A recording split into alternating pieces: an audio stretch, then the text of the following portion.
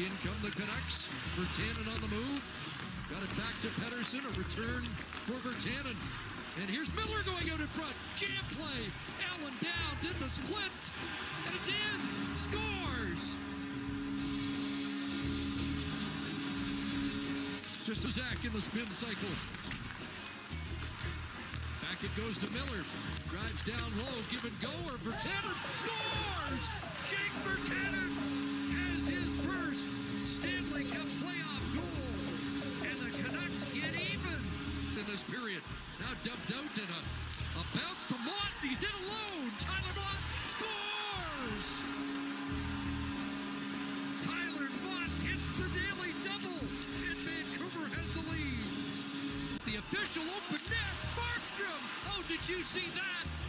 Off the linesman and open net as Markstrom was out to play it and somehow got back in time to save the day. And welcome back into the Canuck Pucks podcast. Just after gutsy Canucks win after being down 3-1 in the game, came back and won 4-3 in the end, and very impressed with how the team kind of came together around Markstrom, basically. And I'm joined in by my co-host again, as always. Dan, how are you doing today? I'm a very happy Canucks fan. Oh, yeah. That's how I'm doing. Yeah, so, I mean, let's start. I'd say biggest thing, let's start with the coach. We talked about Travis Green's, his coaching and how he's adjusting to this series. I'm very impressed with how he kind of drew up his lineup and how he kind of manipulated his top two lines to kind of gain an advantage. What do you think about that? Yeah, so, I mean, we talked about this, and we talked about how prior to this, when they were up 2-0, this is really the test is going to be on Travis Green. How's he going to adjust his lines? How's he going to line match? What's he going to do? And finally last night, he really, he didn't care who was out. He moved Pettersson, swapped Pettersson and Horvat, which I really actually thought was a really good move. In all honesty, I actually think Horvat might be playing with a little bit of an injury. He seems a little tentative, but he hit the right notes. He got the guys out at the right times. I mean, they were down 5 defensemen, and we're definitely going to talk about the defense, believe me. But down to 5 defensemen in that third period, aside from the empty net at the end. Vancouver was, in my humble opinion, and there were spurts for the Blues, but they were the better team. Like, they really were. Like, the Blues started to take control at the end of the first period, like the last 10 minutes of the first and the beginning of the first 10 minutes of the second. And it just looked like the game was over, like they no matter what Vancouver did, and they weren't rewarded, right? I mean, they played a really good first period for like 12 minutes, let's say 10 minutes. Yeah. And they weren't rewarded. Jake Allen was making some good saves. But credit to Travis Green, credit to that team. And of course, we all knew that Jacob Markstrom was going to have to steal minimally 2 games for the Canucks in this series. Yeah. Well, he and again, I don't even want to call it stealing because the Canucks played good, but he made some 10-bell saves, which allowed them to score goals. Yeah, I mean, you look at what they were talking about in post game there, how Markstrom's saves kind of spurred the team on, and that save that he made on the linesman could have had an assist on that one, coming off his shoulder, on his elbow there, and had to scramble back and make a ridiculous save. I mean, some of it may have been lucky, but I mean, and he made another really great save on I'm not sure who it was there, but I mean, yeah, he basically, I don't know about, like you said, about stealing, because he did allow 3, but that's just it. Yeah, I mean, look at the Ryan O'Reilly goal. Like, everyone's, again, Ryan O'Reilly is a god right now in terms of playing hockey. If he isn't the best center in the game right now, and McKinnon probably is now, but then Ryan O'Reilly's right behind him. Like, he's just having that type of a series. But that goal wasn't like an amazing goal. That was off Jordy Ben, and for some reason, Markstrom's pad. Normally they're right down on the skate, and when you cover that part of the post, the pad is right there. For some reason, his pad stayed up, and physics and equipment and whatever it is, and so it just kind of found that spot, right? But I find it hilarious because I believe it was the Blues.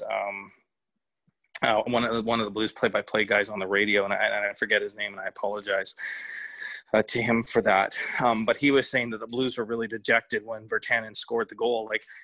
Okay, so then should the Canucks have been dejected? And maybe they were when Markstrom didn't stop that shot. But then did Markstrom give up on anything? No. And here's Markstrom off of an official who got in the way of a clear in. And by the way, if you watch the replay again, watch that. I think it was Pietrangelo who cleared it in. He was upset that the ref got in the way of the clear in, and then it leads to this great scoring chance. But Markstrom didn't give up. And I think that more than the saves themselves, I think the fact that he wasn't giving up, it was like, guys, we can do this. And all of a sudden, Vancouver started taking over the game.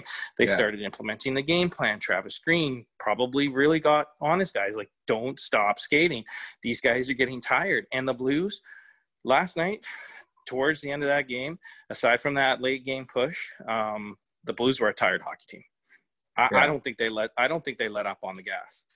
I think they were a tired hockey team. So credit to Travis Green, credit to the team, but credit to him for sticking with and seeing things that we don't, because we've been, and I've been, just ragging on Jake Virtanen, and it seems like he's slowly found his game, and the coach, we all think that the coach hates him, and yet here he is, gets a goal, an assist, plays on a line with Pettersson, Miller's double shifting with Eriksson and stuff, and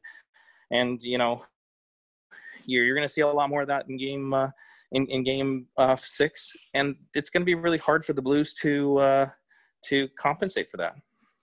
Yeah, and the thing is when you look at the team, the way that the guys, we talked about this before with the bottom 6, and we needed, Jake Virtanen was playing in the top 6, granted, but I mean he is a bottom 6 guy, and we were saying guys like Virtanen, guys like we didn't think Tyler Mott would pot in 2 goals, but guys like that have to come through.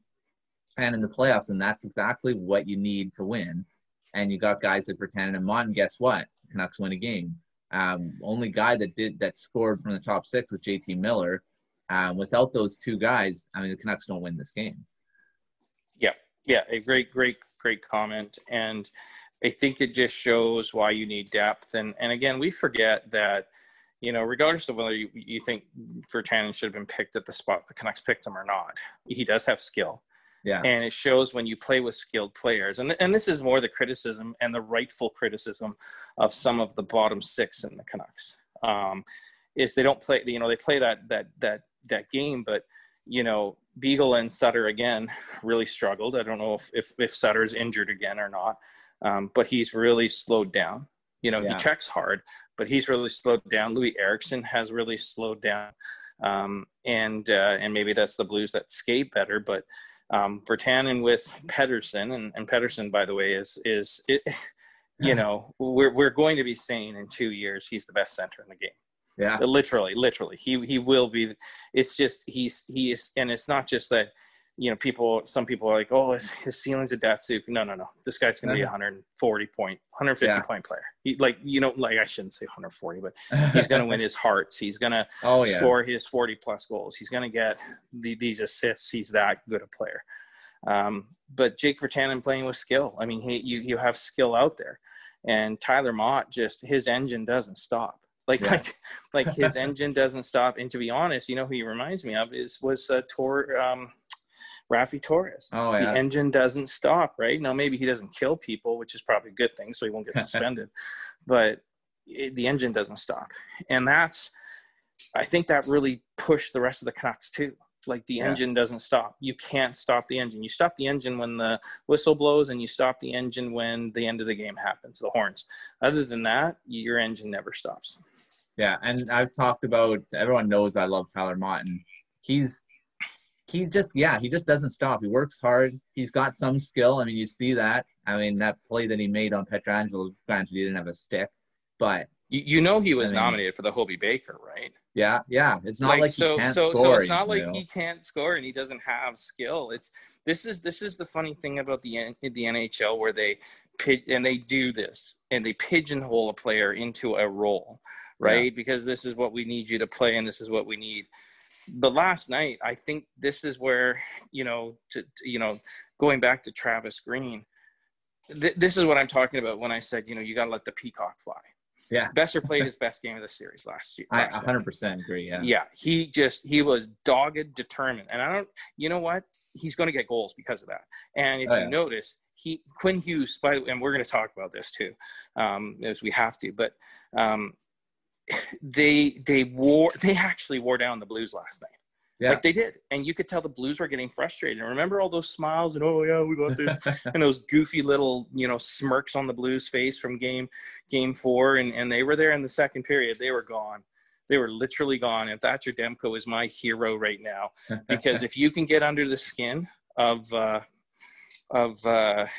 Schwartz, of David Perron, if you can get under David Perron's skin, you know that you're in their heads now. Yeah. And that's what the Canucks got to do. And I mean, now they don't have their, they're saying, oh, Jake Allen's he's going to turn this series. And Jake Allen didn't look very good in this game. And now they really don't. They're thinking, oh, going back to Binnington. I saw St. Louis Blues fans on Twitter saying, oh, can you really do that though? I mean, what? Yeah, yeah.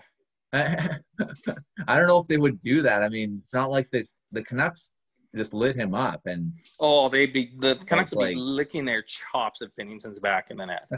and I'll tell you why, right? Okay, so we can move on to the next one then. Have we covered the coaching thing pretty good? Oh yeah.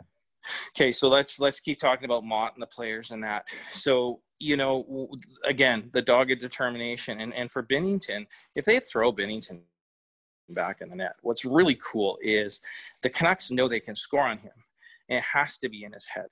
Right. Oh, yeah. And I don't mean this disrespectfully, because I watch a lot of hockey. I watch all the teams.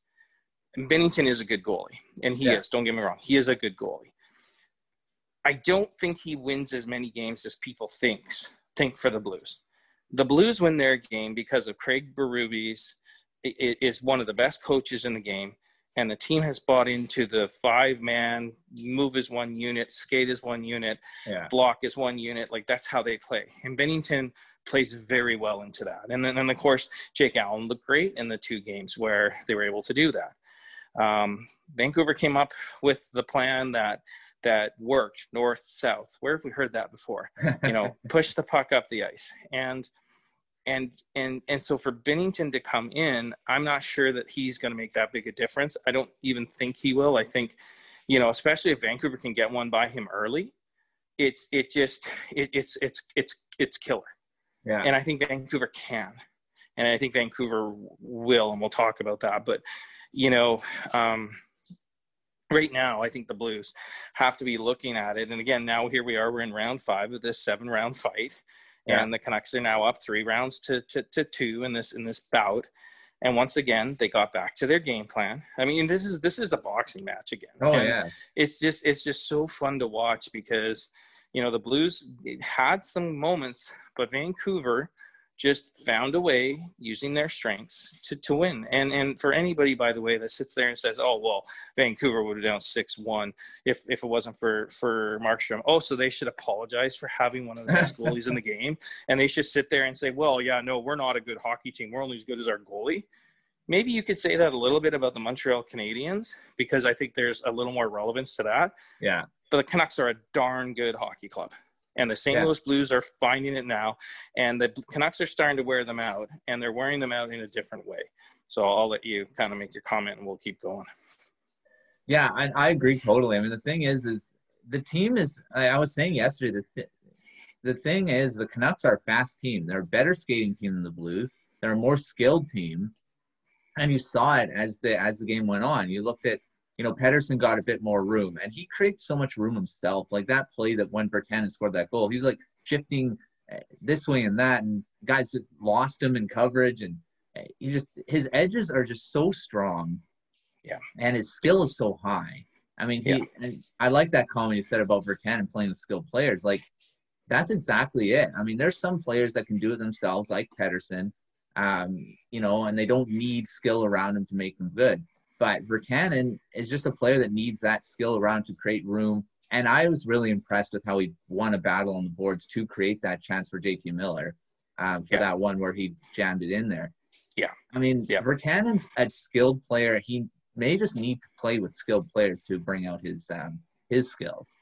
Is that not okay? Honestly, is that It's not okay? fine. If Like, I that's mean, what it is, yeah, exactly. And especially if Tyler Toffoli is going to be back, and it sounds very much like if the Canucks were down 3-2, he could play. So some people are suggesting they might rest him one more game. I wouldn't.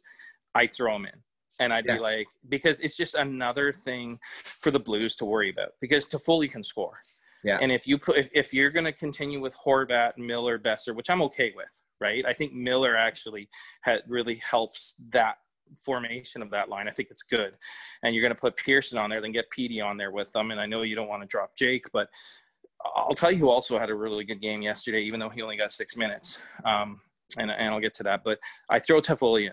It just gives them something else to worry about. It's another skilled player. And if he doesn't work out, then you just drop Besser or drop Pettersson and swap Pettersson and Horvat and get the Toffoli, Pearson, Horvat line going, right? Yeah. Which will be just fine. Adam Gaudette had a great game. He only played 6 minutes, but he skated north-south. It stretched that defense. It's uncanny how the Blues, when you stretch them out like that, it opens things up. And that's, again, right into the Canucks, into the Canucks wheelhouse. So, I appreciate, what you're saying about the skill thing. And yeah, if Toffoli's available, put him in. And now and then you got to figure out what you're going to do on that third line. Yeah. And I mean, I actually like that JT Miller, Pettersson and Virtanen line. Someone made a comment that when the Canucks were on that 7-game winning streak, that was the line. That was driving it in that time. And like I said, it's not – if Virtanen can get going, that, again, creates another problem that the Blues have to look at. Agreed. And, and that's what we want. That's what the Canucks need is more threats throughout the lineup that, the team's like, okay, just splitting Pettersson away from Miller and Besser created a problem because Berube's like, okay, who do I put Ryan O'Reilly against? I agree. I agree. And I agree. Either pick one or the other. Miller. Yeah, he stuck him on Miller, and they had some problems, but they also scored against them. And if you notice too, that Ryan O'Reilly line, they got tired towards the end of the game, and you could could see it. The Canucks, like Ryan O'Reilly's been such a good skater this series. Well, by the third period, and again, I encourage people, go back and watch the games again. Because when you're watching them as a fan, you get nervous and you're just watching again. Go back and watch them again and analyze them. And you'll realize Ryan O'Reilly, the whole Blues team, they were tired. And that's just credit to the Canucks. And I'm going to tell you why they started getting tired too in a couple minutes here. Yeah. So, I mean, let's move to the defense for a minute here. And the thing is, we were ragging on the defense throughout the series of how, they're struggling. And admittedly, this game, they did have some issues again. Like Edler didn't look too good. Yeah, Edler looked horrible. Again, and he looked horrible. But the third period, credit them because they had to hold a lead, and the Blues didn't really have much of a push until the end of the game. I mean, maybe a bit of tiredness, like you said, but I think the defense did a really good job down a man in that third period. Yeah, I'm going to say that I think Edler hurt them. Chris Tanev was directly responsible for the tying goal in worrying about the players. And this is what we talk about when you're going downhill and you're smashing players. That's the perfect example of why you do that, because here we are in Game 5, and Tanev, instead of playing the puck, he's worried about getting hit now. And he doesn't play the puck, and what happens? Gets stolen, gets centered, and Jaden Schwartz rifles it home. Right? Beautiful shot. Tanev struggled. They're struggling because they're hurting. Like, the Canucks are hurting. And so now the beauty of it is Fattenberg and Jordy Ben haven't been. And to be perfectly honest, I think they were one of their best players. Troy Stecher played one hell of a game last night. I mean, he played phenomenal. But Quinn Hughes really is God. Oh, geez. We may have to start calling him. We may have to start calling him. The Alpha and the Omega. I don't know. I'm joking to all the religious people out there. Don't take that seriously. But I mean, he took his game to another level. He broke 4 ankles. He broke his own ankles twice, by the way. But he broke 4 ankles, and they were tired, and they had again, we talked about this. There is no accounting for, there's no way you can really plan to to take on talent. There's no way you can plan to plan for skill. And that really took over for Vancouver. Yeah, they needed the JT Miller goal, and the Virtanen goal was probably like what really pushed them over that edge. But man, Quinn Hughes was just, he was so good. He's so good. As a fan, I can't believe the Canucks have a core of Elias Pettersson, Quinn Hughes, Brock Besser, Bo Horvat, and they have that glue guy in JT Miller. Yeah. I'm really looking forward to seeing what happens. Again, as a coach, you want Edler in there because he eats so many minutes. You'd love to have Myers in there. I'm a fan of Myers. I wish he hadn't gotten injured because I think he would have been really good in this series, even physically. Quinn Hughes just took his game to another level, and I don't know what his ice time was. I'm not sure if you can, if you have that, but by far, as Quinn Hughes goes on the back end, the Canucks defense goes. And but in that third period, like you said, I was really impressed with Jordy Ben and Oscar Fattenberg. Like super, super impressed with them because no matter who they were out against, they played a good game, and those guys were pushing the puck up the ice. Like they weren't east-westing it. They were like up, get the puck up, get the puck out of the zone. That tired the Blues out massively, and full kudos to those five. And again, no offense. I mean, Alex Edler's an amazing guy. He's a good person.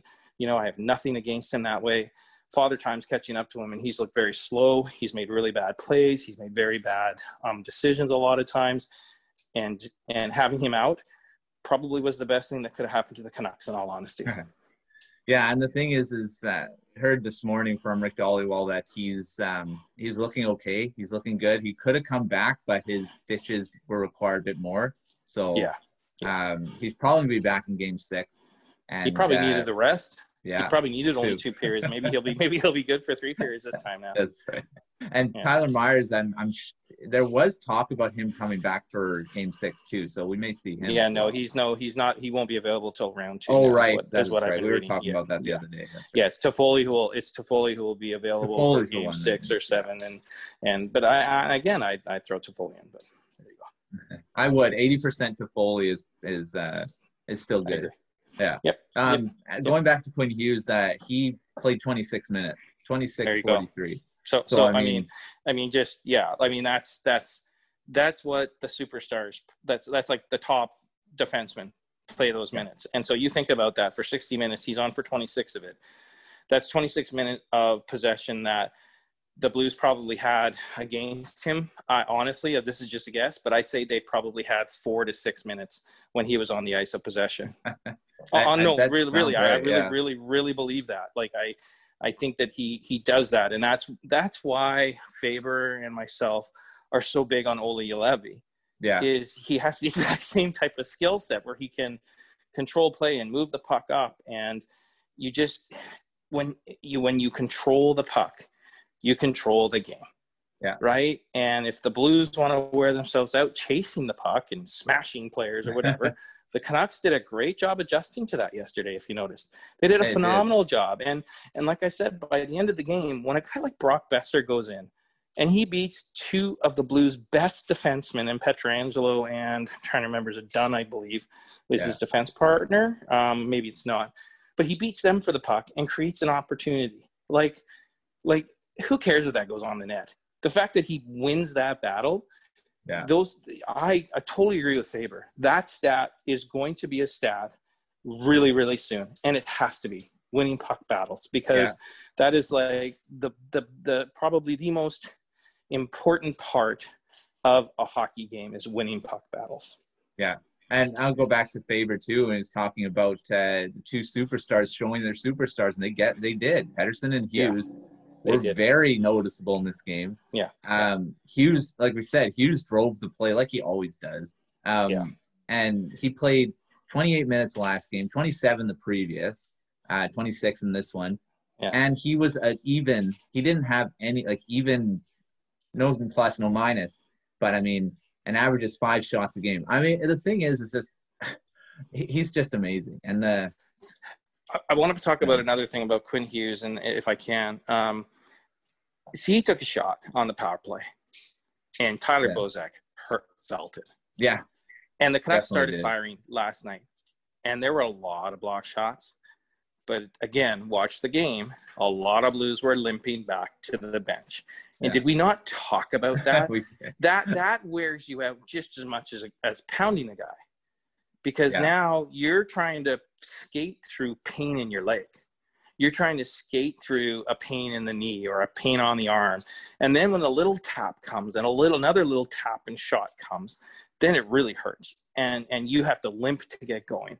And those are the steps that all of a sudden Vancouver started taking over. The best part about last night's game for Vancouver was they didn't let up. Like, they really didn't.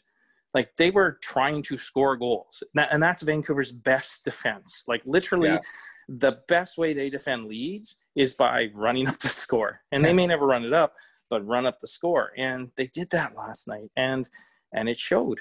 And Quinn Hughes, that shot, man, what a weapon now. And again, those three guys, they should just be firing that puck. And it doesn't matter if you hurt someone, and don't feel bad, because they won't feel bad about putting you out of the game. Yeah. You know, PD, I understand that you're a wonderful human being, and you really are, and you don't like to hurt people, but those guys on that team have no qualms about taking your head off. Yeah. Like, they have no qualms about breaking your neck, because they don't care. Because at the end of it, I'm a Stanley Cup champion. Yeah. So don't worry about bruising their leg or whatever it is. Yeah. Breaking their ankle with a shot. Don't worry about that, because they don't care. That's true. And the thing is about Hughes is, like we said before too, that wasn't supposed to be a weapon of his. And he's put that into his arsenal. And that was another thing that, when in the draft year, they weren't talking about his shot. He's like, he has an okay shot. He doesn't. You remember in game one? Remember when he scored? We were at the game. Remember the opening night, game one, and he fired that shot? I looked over at you and I was like, where the hell did that come from? I was like, what the? And it's just been in his arsenal now. Yeah, and makes him more of a threat. And the thing is the way he can move the puck himself, create room for himself to have that shot in his, available too. He's going to be, like I say, he's going to be a guy that's going to hit 70 points in his career during the season. Well, I mean, he's what is he at, 63 and 80 some odd games? So, yeah.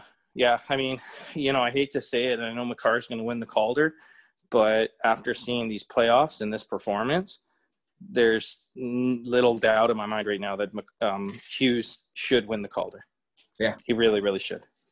Like, the thing is you look at like Makar's stats in his series. You know what? He's probably not playing. He's not playing close to 30 minutes. I can tell you that. I mean, I think that's a good comment, and I think you're right, but I don't think he has to too. I mean, they're in two different. They're in two different spaces in terms of where their careers are at and where their teams are at and everything, right? I mean, Quinn Hughes is playing 26, 27, 28 minutes out of necessity for Vancouver. That's true too. Literally, like, what was it? What was that show where they where he did that? Hold on. The water boy. All right, guys, you're good enough. Go ahead and go do that, because Bobby can't go out and do this all himself. And then they all get out in the field, and then Henry Winkler, Bobby, you're gonna have to go out there and do this all by yourself,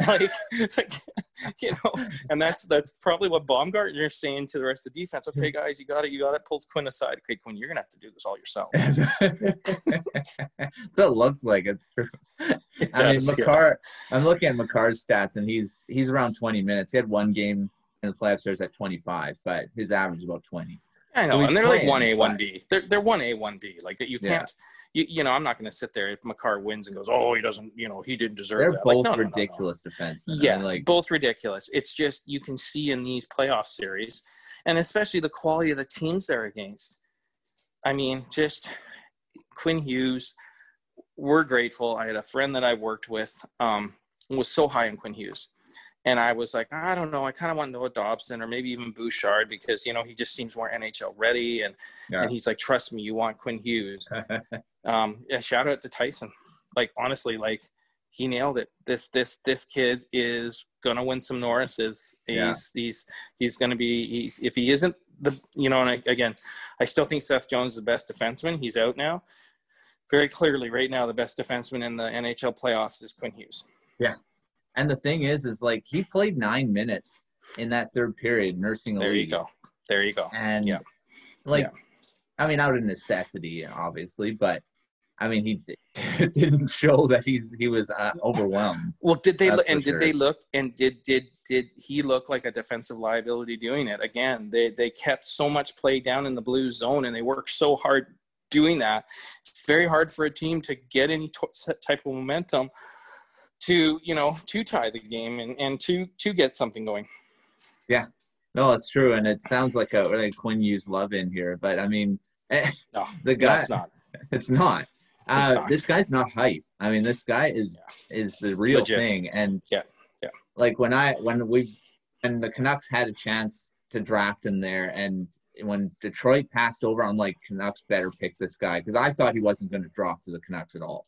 I was high on him. I heard that too throughout the draft, and I'm like, oh, we're not getting that guy. There's no way. Well, again, we talked about this. I mean, you can't draft for centers, and remember we were all, and I was very critical of Montreal drafting Kotkaniemi. He's been so good for them. He shouldn't, I guess he got the appropriate penalty yesterday, and that I'm glad he's not getting suspended. Kotkaniemi is becoming the center that they drafted him for. And for Arizona, they, in all honesty, probably made a mistake drafting Barrett Hayton where they did. They probably could have drafted a Quinn Hughes or a Zadina or something like that, and they probably could have traded up to get Barrett Hayton in that, 19 to 25 realm or something like that, So, it's, but they jumped up, they messed it up. And for Detroit, if you're Detroit, and Zadina was technically the second-ranked player in the draft, I believe.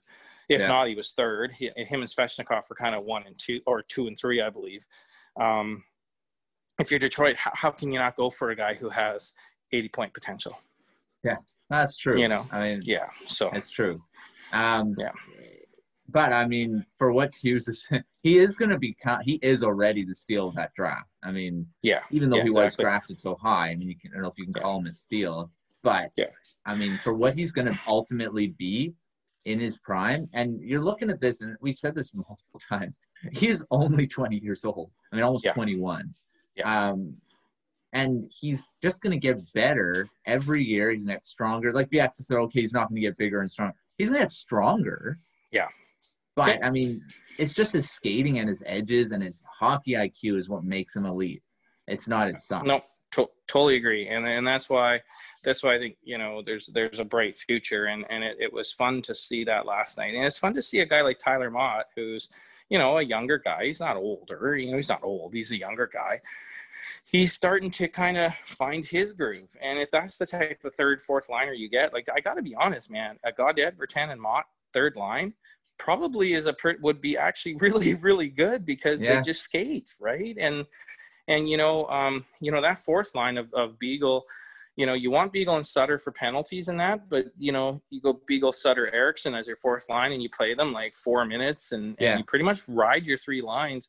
I think I like Vancouver's chances if they can do that. I really, really do, because those three lines, they can skate, right? And Alex Edler's got to start playing big. It's like he's just playing a little docile or something, and he's got to get going. But I actually wanted to ask you, I'm going to ask you the question now.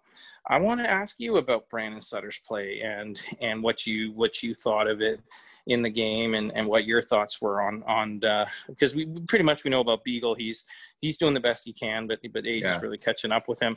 But I wanted to ask you about Brandon Sutter, because he was so strong in the first round of the Wild, and even the first couple games. Well, what did you think of his game, not only the last night, but the last 3 games? I mean, Sutter's definitely not the same guy that we saw in the Minnesota Wild series, that's for sure. I mean, we were talking about before, he looks slower again. I mean, he's still winning. I'm pretty sure he's still winning draws. He's still a good penalty killer.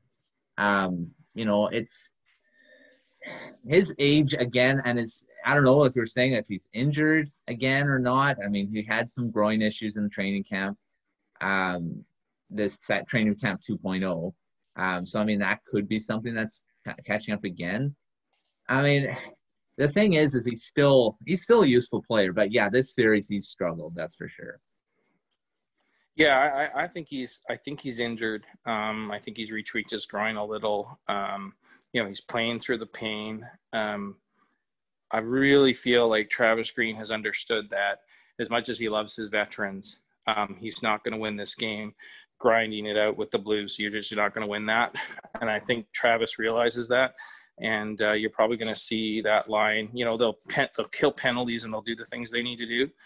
But I think, you're going to see Travis Green really ride those top three lines. And, I agree with you about Sutter. I think there's a challenge there. Yeah, and the thing, he still brings that face-off win. He wins face-off. And I'm just looking at his face-off percentage in the last few games. And, he's not taking many draws. Last game he only took 8. And 50%. He was at 50% in that game. Last game only took 7 draws, 42. He's not taking a ton of draws. So, and he's not playing a ton. Last game only played 11 minutes. So, you see Travis Green kind of looking, he's not at 100%. Previously only had 16. Last one they had a pretty high was 19 minutes in game 3. So, I think he's slowing down. I think Travis Green's kind of seen that.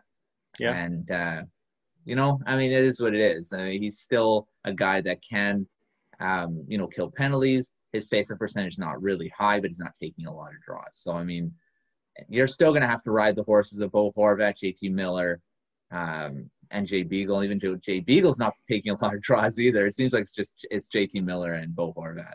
Yeah. Well, I think the other thing Travis Green realizes too, those are great comments. And the other thing Travis Green realizes too now is that, okay, you got Ryan O'Reilly, and I made this comment last night. It's pretty much the St. Louis Ryan O'Reillys. The other lines are doing okay, but are they going to win you games? Like we talked about this. We talked about your third line and secondary scoring and getting scoring contributions from all around, right?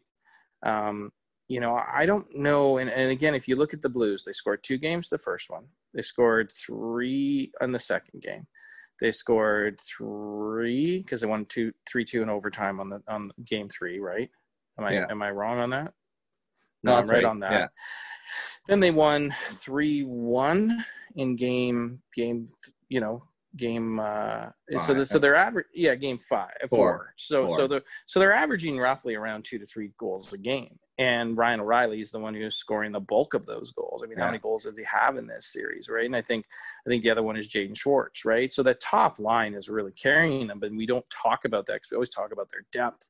But really, if you take away some of the stupid takeaways, like Edler giving it to Blaze there, for the most part, the Canucks have done a fairly decent job of weathering the kind of the offensive push, and they've done, I feel, a really good job of limiting that secondary scoring of the Blues. And that's where the Blues on their side, they need to understand that they're having a tough time controlling Vancouver's scoring no matter where it is. Yeah. Right now, because Vancouver is getting goals from multiple sources around, and again, and that's without Brock Besser scoring a goal. That's with and Toffoli not in the lineup, and now you got Mott and Jake Virtanen contributing like that. That's how you win in the playoffs. So I think it's a really solid testament to the depth that Vancouver has, and again, just a testament to Travis Green trusting his X's and O's system that he put in place and that he sometimes outcoaches himself on. That's easily the best game he has ever coached as a Vancouver Canuck, as their head coach. It is not even in question. He put players in positions to succeed, and they excelled. Exactly, right? Put them in positions to succeed, and that was the most Bill Belichick coaching job by Travis Green ever. And I hope that this is where he just draws on this game moving forward. Like, this is how we have to win. Yeah. Right. And the thing is about him is, he made some adjustments. We said about the lineup. He also, the thing they talked about during the game was the shift lengths and, making sure that every line had energy every time they were on the ice. And that's the biggest thing against this Blues team is having energy to battle and to win those battles. And, in game 4, I mean, you got to look at it. The thing is that the team was tired, and that's just bottom line. The Canucks were tired. And, that day to rest and re-energize and having the shorter shift lengths really helped them, I think. And that's what you got to do against this team is have energy, skate, because they are the faster team. And they looked faster as the game went on. Yep, they sure did. And the Blues, and again, and as much as everyone's praising the Blues, they're pretty dinged up. I mean, Tarasenko's gone now. I know Barbashev just got back in the lineup. Oh, and by the way, someone else said this, but I totally agree. He needed the Macho Man cowboy hat when he took his run at Miller there. I mean, that was ridiculous. That was very close, in my opinion, being suspension worthy. He left his feet. His feet elbow first. He had one thing in mind, and that was to injure him, as Tommy Larscheid would, said about Bure on Churla there. He had one thing in mind, and it wasn't to play the puck. It was to knock that guy out. And, the Canucks are lucky that it wasn't worse than it was. But this goes back to my comment about, to the players. And if I was, again, the coaches and Travis Green, I would tell these players right now, you look at that play, that's how the Blues play. They don't care. They will knock you out. They'll take a suspension. They will take the penalties. They don't care. Yeah. Their goal is to knock you out. So you know what? You know how you beat that? You beat it with speed and skill, and you can still punch back. You're still a heavyweight. You can punch back. So start blasting those shots, and I don't care if you hurt them, because eventually, and we saw it towards the end of that game there, the Blues were scared to get in front of Vancouver shots, and they were willing to allow Jake Allen to make the saves at that point. Yeah, and that's the thing, and that's what the Canucks have got to just keep doing, and we said this multiple times. Canucks have got to just push the pace north-south, because they're the better team when they do that, and the Blues have issues defending it and dealing with it. They're not a fast team, and that's what they're a big team, yes. They're great on the battles. And they can be fast. They can be fast. Yeah, I mean, they tried to play that yesterday, and they kept up.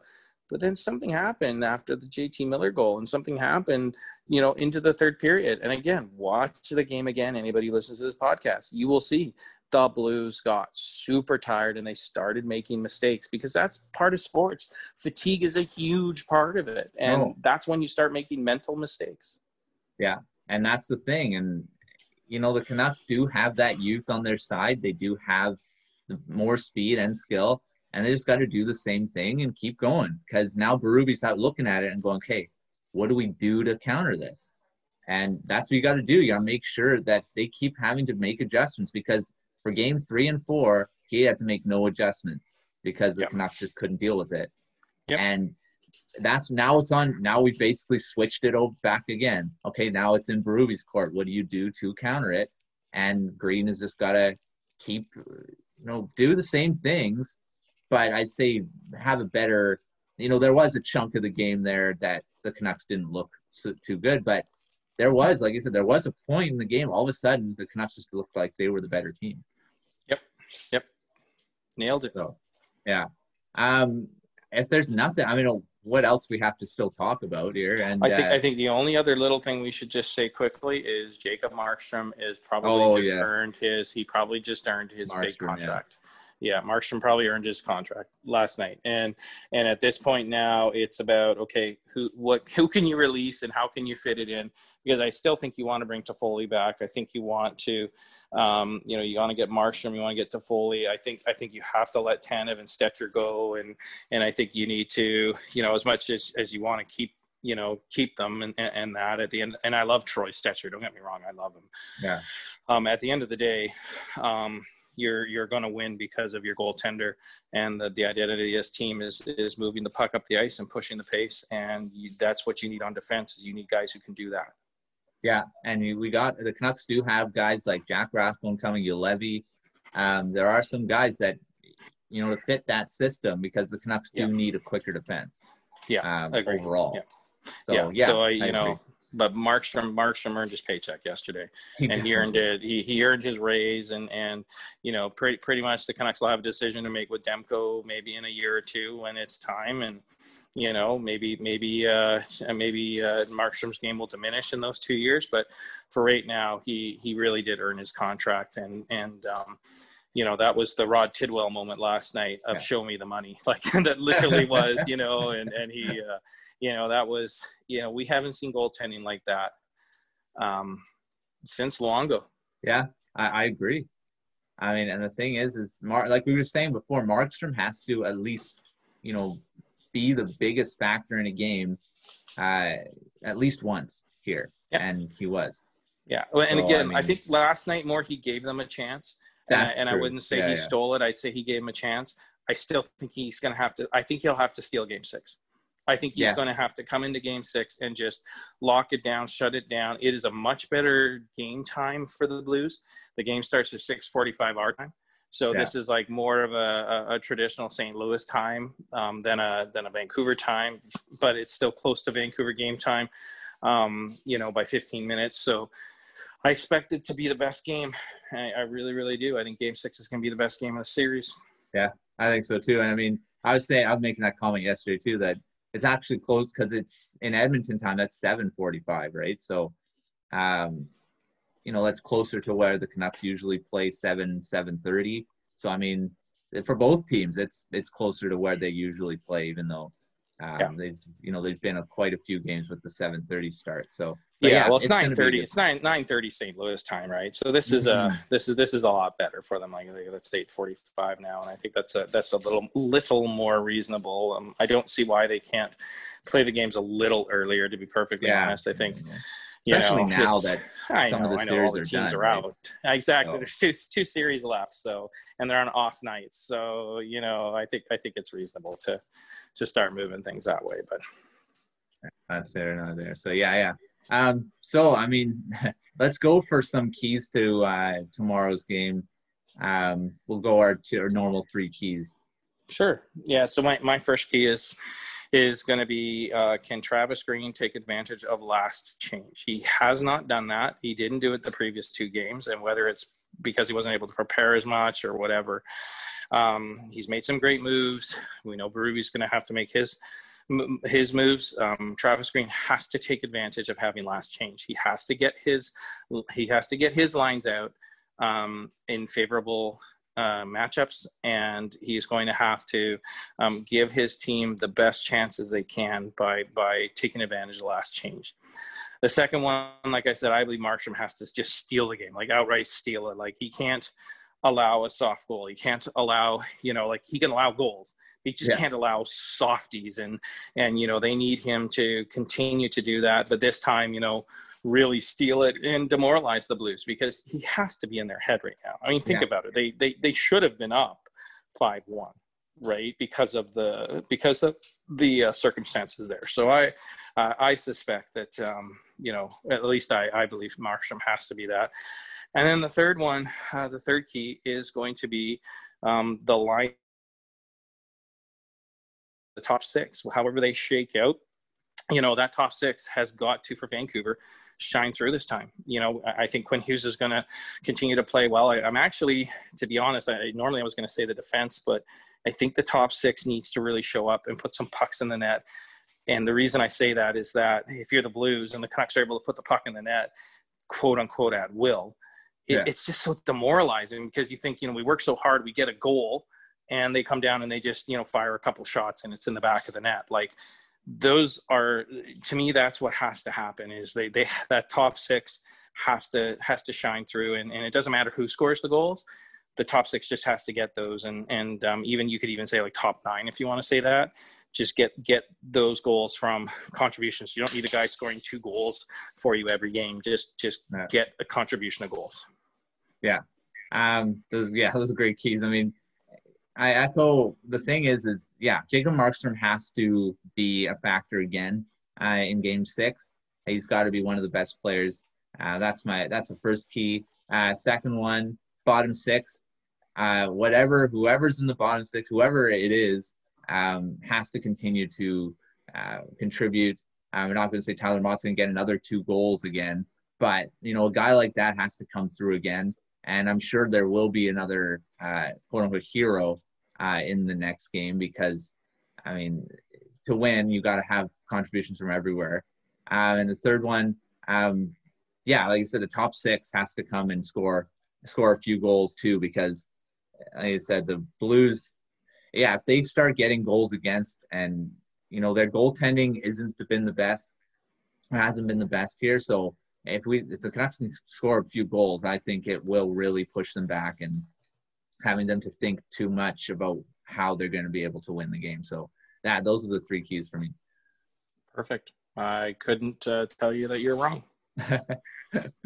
All right. So tomorrow's game is at a different time. It's 6:45 start rather than the 7:45. So make sure you're on that. I'm sure everyone is.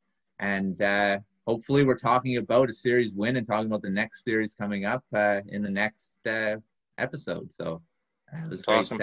It's great talking about a Canucks win again. That's for sure. Yeah. Go Canucks, go. All right. Go Canucks, go. All right, that wraps up episode 19 of the podcast. So it's gonna be great to hopefully talking about Canucks moving on to the next round and how this team has really surprised everyone in the NHL, and the young guys, Elias Pettersson, Quinn Hughes, they're all just and even the depth guys, Tyler Mott. I mean, I really see Mott's game really being reminiscent of like Alex Burrows, that type of guy.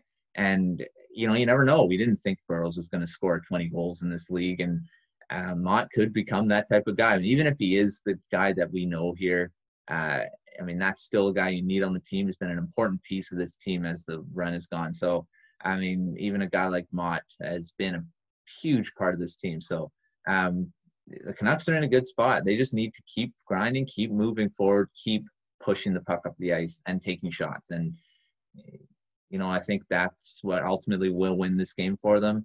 And I'd say keeping the lines similar to what Travis Green did. And if Toffoli can come back, that's even better. So the Canucks are just going to have to keep working, keep grinding out, and get out of there with a Game 6 win. So looking forward to all that. And that wraps the episode here. And thanks everyone for listening and for following us on Twitter. We're over 100 followers now, so thanks for that. Like us on Facebook. I want to kind of build that page as well, so that'd be great if that did happen. And then we're having some great guests coming up.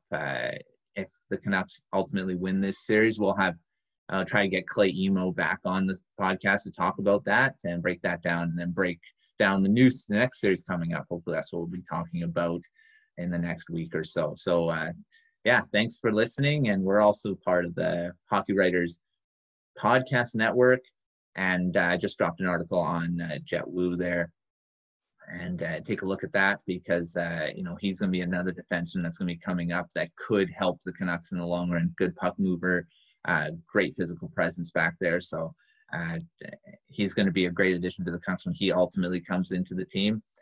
Took a look at his journey from the Winnipeg midget hockey there and all the way up to the Calgary Hitmen this past season, and he'll be probably playing for the Utica Comets. So he's going to be an exciting defenseman to watch. Potentially being paired with Jack Rathbone in the AHL if Rathbone doesn't make the NHL. So it's going to be fun to watch the defenseman coming up in the system. So give that a look, and browse the site, because Hockey Writers has some great writers over there, and give them a read, as many as you can, because there's a few great writers over there. Actually, all of them are great writers, so I don't want to diminish anyone over there. Thanks everyone for listening, and go Canucks, go.